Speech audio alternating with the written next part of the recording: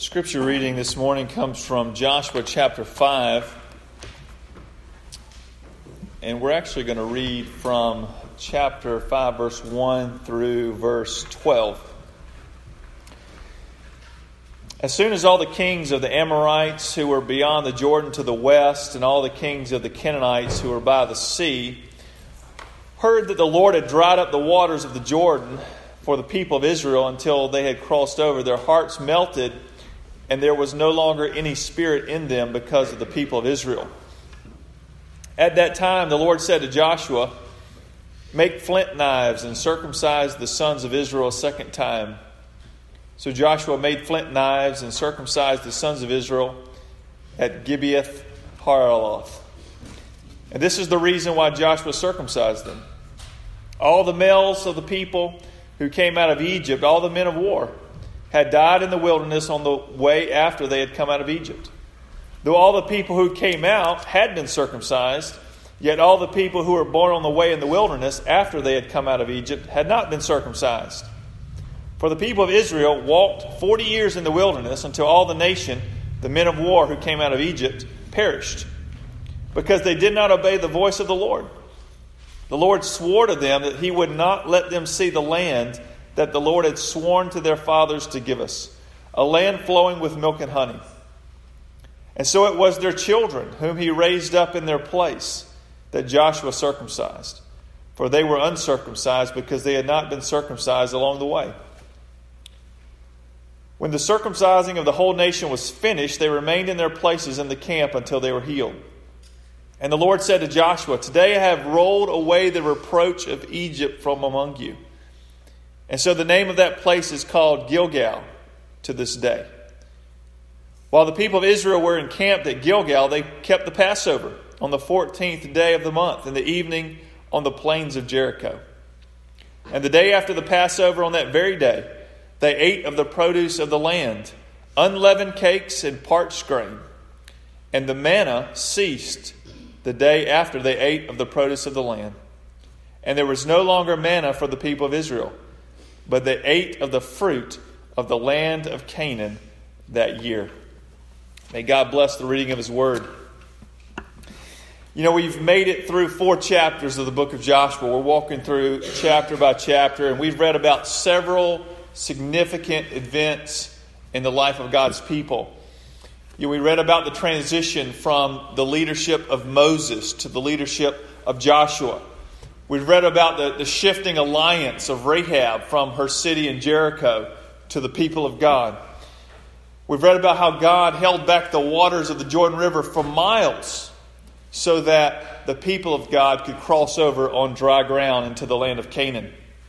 And we've read about how Joshua had the people carry 12 large stones from the riverbed over into Gilgal and set them up as a memorial to the power of God.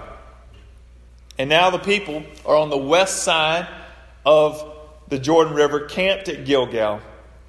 And what we've read in verse 1 there is that news of the power of God and how He separated the waters of the river. News has spread to these surrounding cities, and the kings and the people are filled with fear of what God is going to do. And the first conflict that we'll read about in the coming weeks for the people of God will be the city of Jericho. And they've made preparations. They're arrayed with battle gear, and they've gathered their supplies. But before they move into battle, the Lord tells Joshua to do something very risky, but something very significant if they're going to move forward with Him.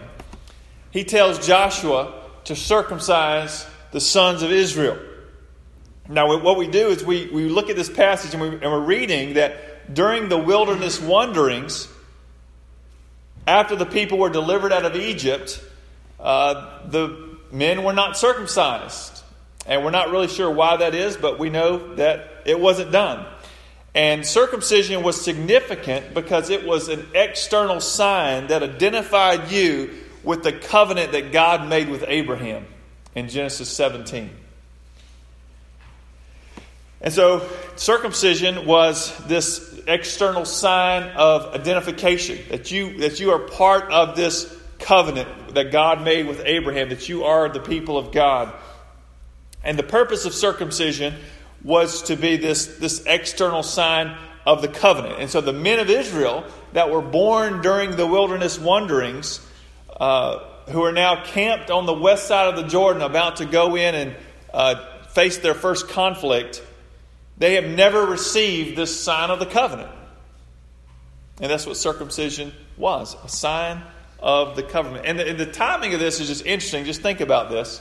Why did God wait for them to cross over the Jordan River into a hostile land where not everybody's going to be for God or want to be a part of God's people?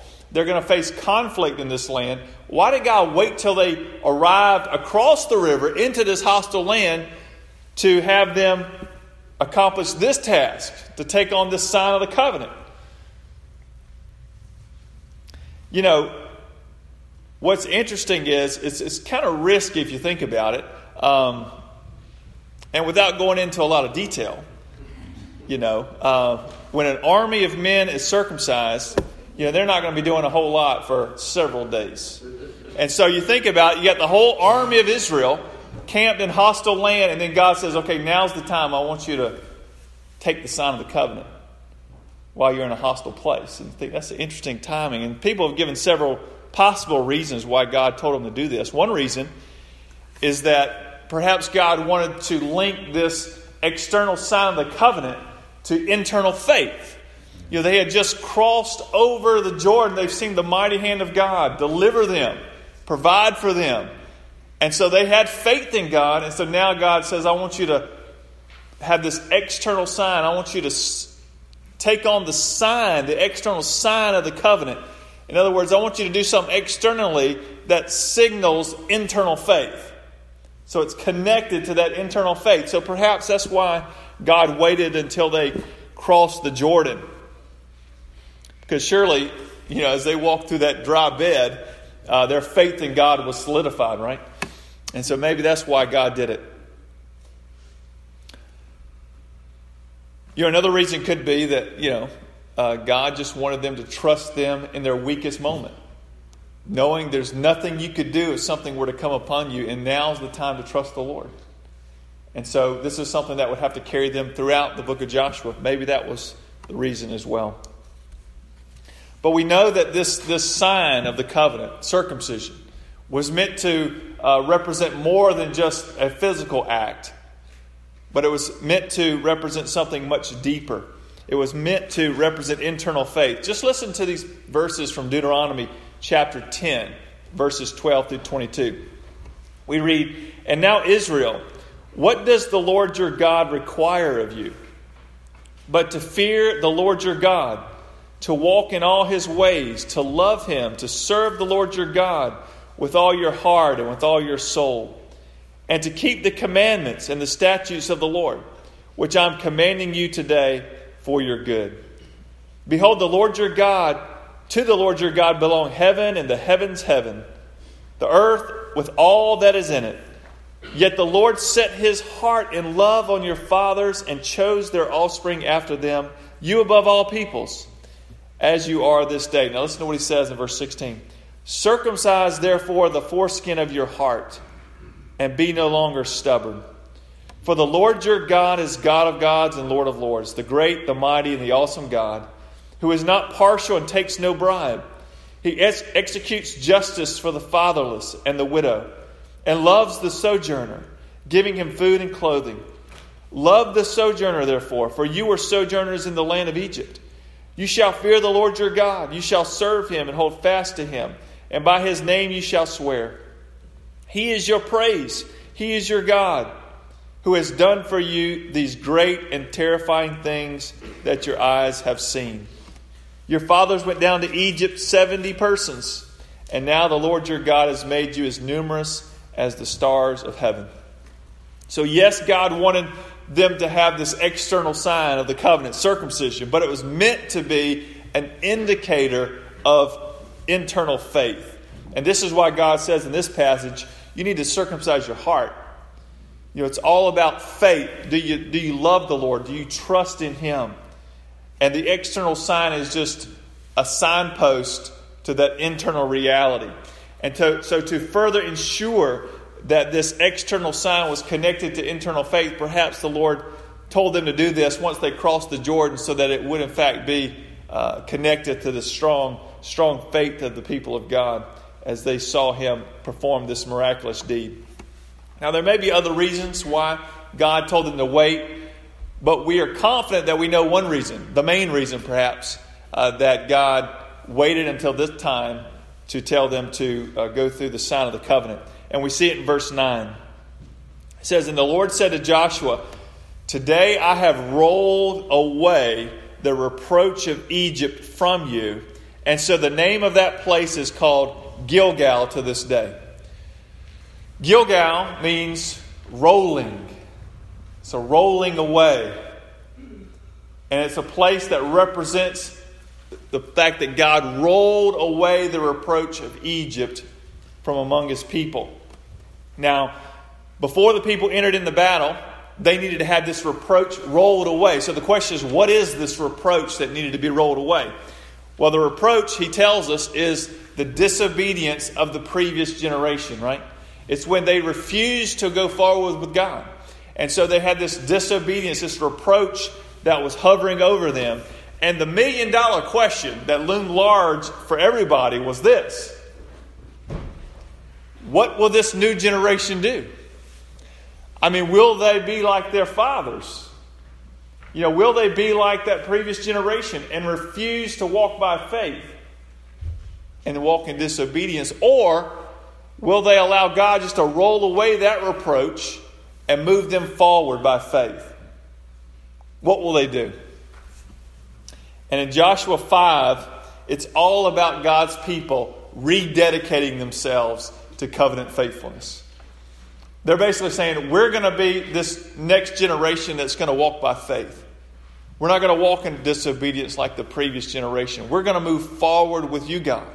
And so you see this rededication to covenant faithfulness. And to signify their faith, they took on the sign of the covenant, circumcision. Now, let me just reassure you that this is not how we rededicate ourselves today. Okay? That's not how things work today. Circumcision is no longer a sign of the covenant that we have between God and ourselves. This relationship, this permanent relationship that we have with God, the sign of the covenant is not circumcision any longer. Now, it reigned from Genesis 17 all the way through the death and resurrection of Jesus. But now we are in what's called the new covenant that Jesus himself ushered in through his blood, through his death on the cross, and through his resurrection. And so how do we enter into this covenant with God, this relationship with God? Well, we enter this covenant with God through faith in the covenant maker, Jesus Christ. We place our faith in Christ, and his blood covers our sin, and we're forgiven, and we're brought into a relationship with God. This is the new covenant. We enter the new covenant by faith in Christ. And if we have faith, we are counted among the people of God. And so the external sign of the covenant is not circumcision any longer. It is baptism. And that's why we baptize those who have faith in Christ. Because it is a sign of the covenant. It is a sign that you have identified with Jesus Christ as your Lord and Savior. And there may be some of you even here this morning that you've placed your faith in Christ.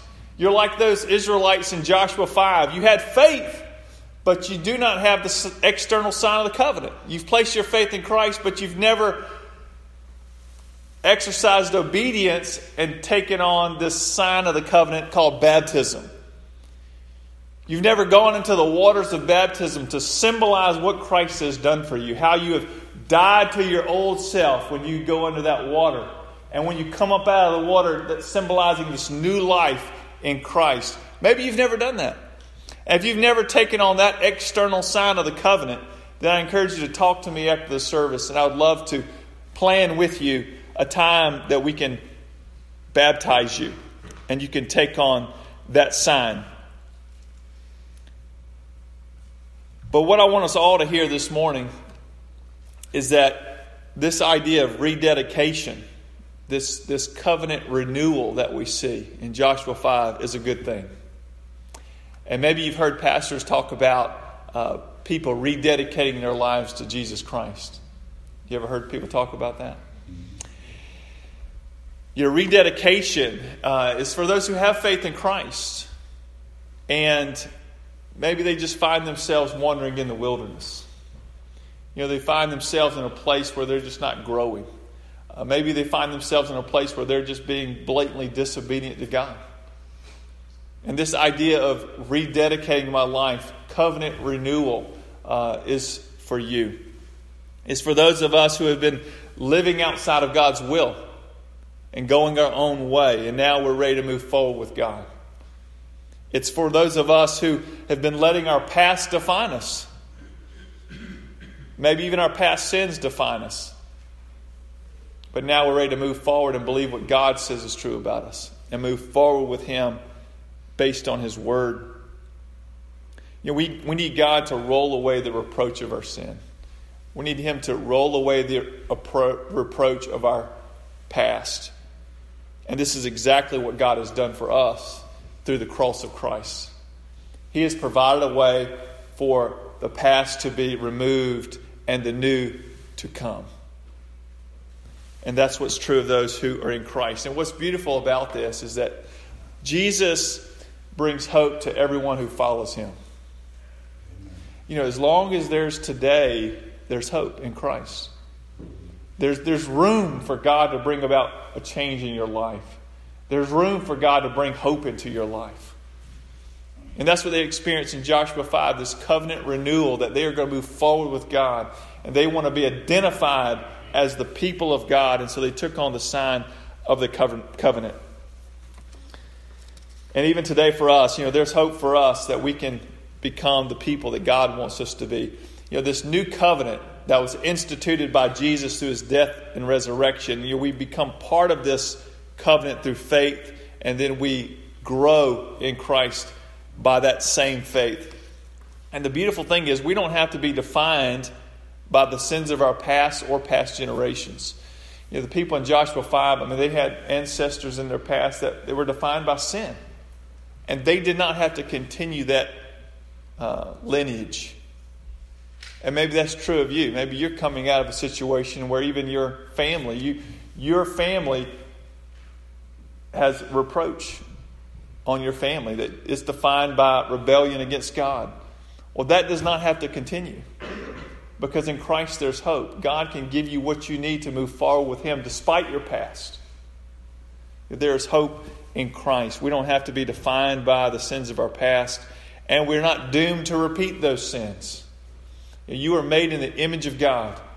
And God has given us all that we need in Christ to move forward and even overcome those sins. God is the one who delivers His people out of impossible situations.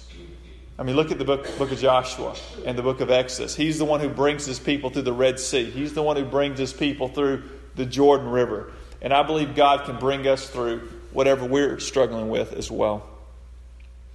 Jesus tells His people that He is present. He's given us His Spirit, His Word, His people to bring about the change that He wants to see in our lives.